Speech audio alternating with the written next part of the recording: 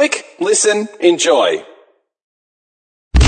Broadcasting live worldwide.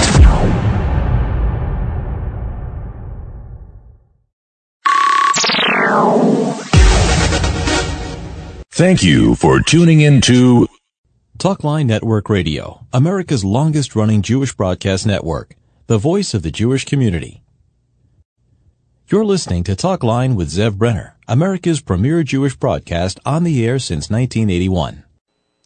Welcome back to the program. I'm Zev Brenner. Always a treat, always a privilege to have with us Harvard Law Professor Emeritus Alan Avi Dershowitz. So welcome back to the show. Thank you for joining us.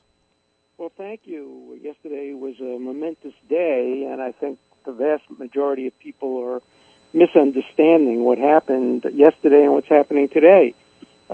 Yesterday was a one-day event. A group of thugs invaded the Capitol. They should be prosecuted. They did the wrong thing. They violated the law. They acted outside the Constitution, and they lost. They'll be prosecuted. The vote went against them. The president said there'll be a peaceful transition. That was yesterday. Today, we have seen great, great dangers to our Constitution with Majority Leader Schumer and Speaker of the House Nancy Pelosi trying to break the Constitution, trying to destroy the Constitution. They're trying to destroy the First Amendment, freedom of speech. They're trying to destroy the 25th Amendment, which limits removal of the president to mental or physical incapacity. They're trying to destroy the protection provided by the criteria for impeachment. They are doing far, far more damage to the Constitution than the thugs did yesterday. So my focus is on protecting the Constitution from Schumer, Pelosi, and others than on protecting the Capitol from thugs who were arrested and should be prosecuted. Now, they're saying the president is guilty of treason. Did he say anything at the rally that would in any way indicate that he's going against the United States, the Constitution, telling people to violate? Only an ignoramus or a fool would suggest that the president committed treason. Treason requires basically taking up arms against the government during a wartime. It's so absurd, but it's so dangerous to try to destroy the Constitution based on a one-day event. What happened yesterday has happened repeatedly throughout our history.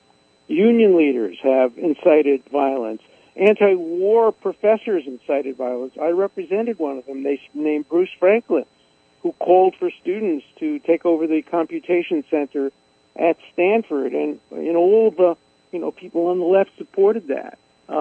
Black Panthers, others involved in speeches that incited violence. Our Constitution is too important to be compromised by political opportunists. President Trump is leaving office. People can agree or disagree with his 4 years. That's up to politics. I'm not taking a position on that. I'm here to defend the Constitution against Democrats, against the left, against Schumer and Pelosi, and against those who unconstitutionally impeached him. I had the honor of defending the president against his removal on the Senate, and I have to tell you, if they try to impeach him or remove him under the 25th Amendment, I'd be there again defending not only him, but defending the United States Constitution against those who would tear it down. So let me be very clear. Pelosi and Schumer are far more dangerous to the Constitution than the thugs who broke into the Capitol yesterday. Now that the Democrats are in power, is this going to be the trend for the next 4 years at least? I'm going to fight it as hard as I fought it when Republicans were in power. I don't consider partisan politics. I fight against it. I think that President-elect Biden so far has made terrific choices for his cabinet appointments. Merrick Garland is a wonderful choice. I think his choice for Secretary of State, Secretary of Treasury, all seem like they're very good choices. They're moderates, they're centrists, they're not Pelosi, and they're not Schumer.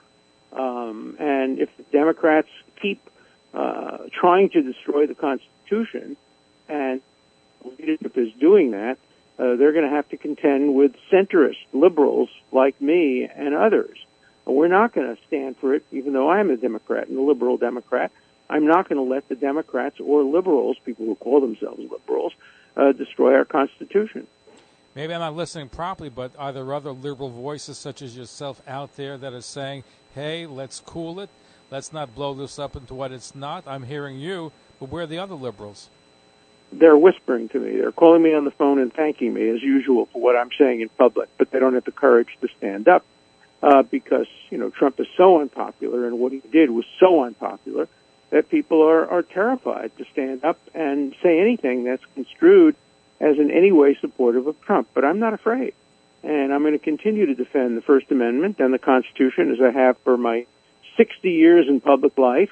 I'm not going to stop now because we have a president that many of my friends and colleagues don't like. I've gotten emails today from close friends, people I've known for 20 years, attacking me because I'm insufficiently vocal about what happened on the Capitol. Yeah, I condemn what happened on the Capitol. I condemn those who did it.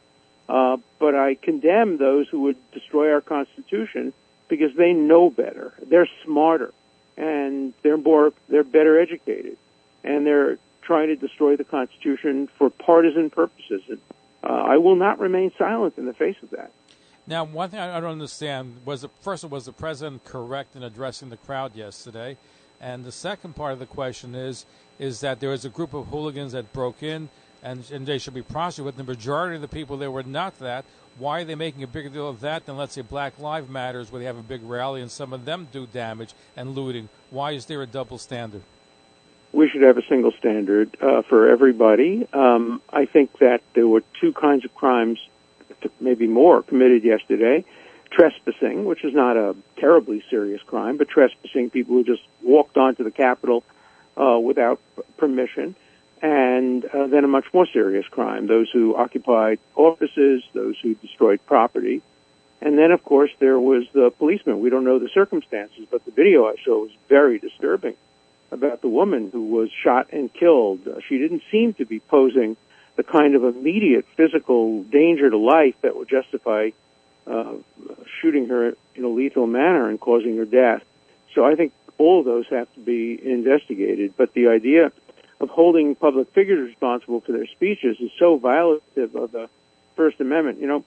I wrote a letter that I bought some years ago at the Argosy bookstore in New York. It's a letter handwritten by Thomas Jefferson on the eve of the 25th anniversary of the Declaration of Independence. It was written the evening of July 3rd, 1801, when the president was just beginning his service in office. And he was asked his opinion about whether the Constitution permits punishing a public figure who made a speech that may have resulted in violence. And he wrote a very strong letter, which I have hanging on my wall, and I wrote a book about it called Finding Jefferson, in which he says, no, you don't punish the speaker. You punish the actor. You punish the person who acted.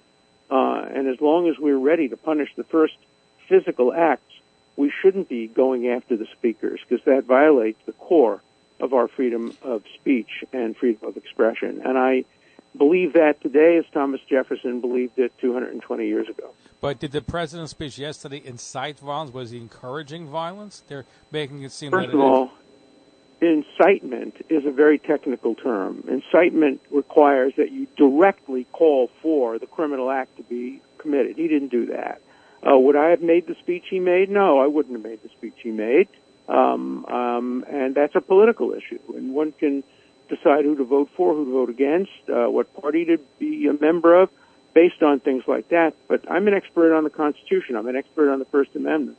And it was completely within the protection of the First Amendment. No constitutional scholar who is unbiased will tell you that he violated the Supreme Court's rules in Brandenburg versus Ohio and other Supreme Court decisions which define the limits of freedom of speech. No, what he did was well within the protection of the First Amendment. And what the senators, many of whom I disagree with, said on the floor of the Senate, and the members of the House, many of whom I disagree with, they too were protected not only by the First Amendment but by the speech and debate clause of the Constitution itself. So, we shouldn't be putting blame on people. I'll give you an analogy. You all remember when a magazine in France, Charlie Hebdo, ran cartoons of Muhammad, knowing full well that it might provoke violence, and it did, and the violence came to them. The magazine editors were killed. And some people said it was the fault of the magazine. No, the magazine was acting within its free speech rights. It was the fault of the murderers, the terrorists, the killers.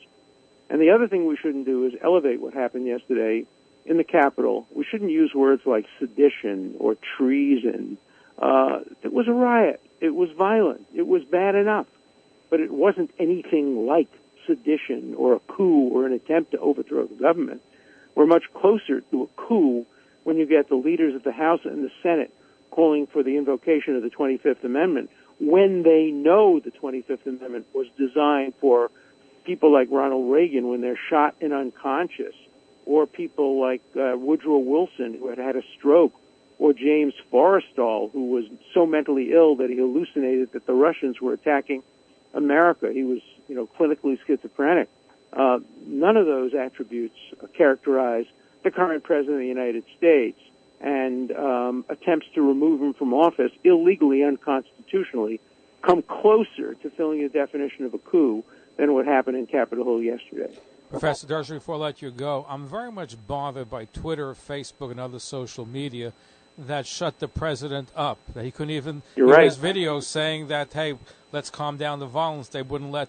Do they have such power? Does the Constitution hold muster? They're like a federal agency. So what's going on here? Well, that's the question. The question is whether they are covered by the First Amendment or not. Look, I have a podcast every day. I talked about this on my podcast today. It's called The Dersh Show. The only thing it's missing is the wits, and that's provided by the viewers and listeners.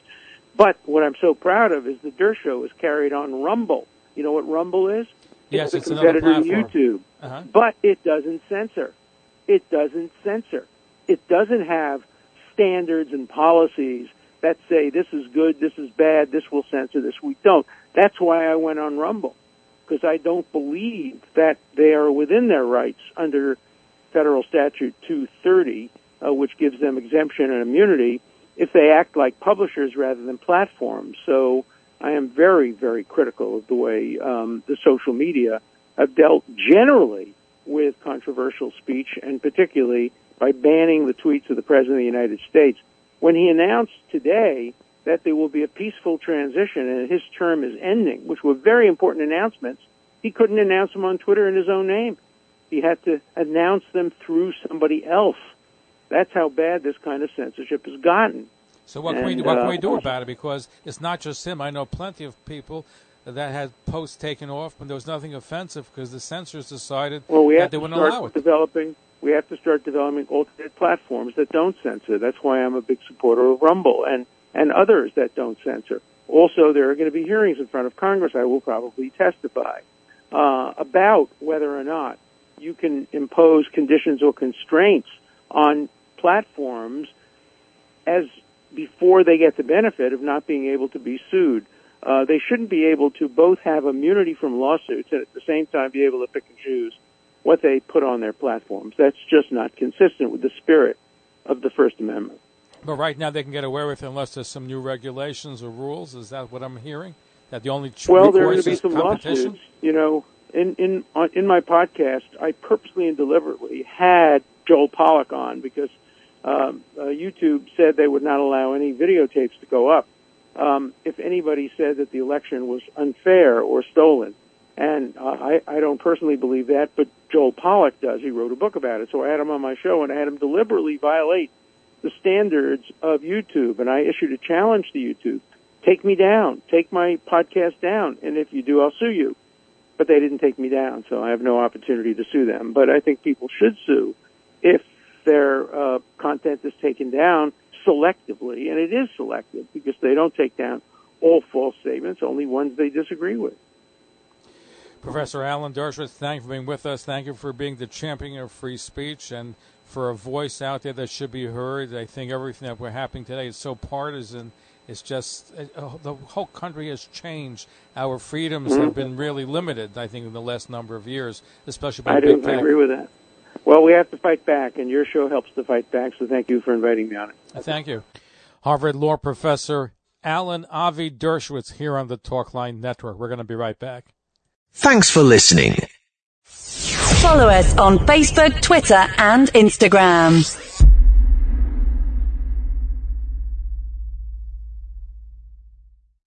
Please become a fan of Talk Line with Zev Brenner on Facebook, LinkedIn, Google+, and YouTube. On Twitter at Talkline Network. If you have an Android phone, please download our free app in the Google Store. For iPhones, download the Jewish Radio app. Of course, tune in 24 hours a day at TalklineCommunications.com for non-stop Jewish broadcasting.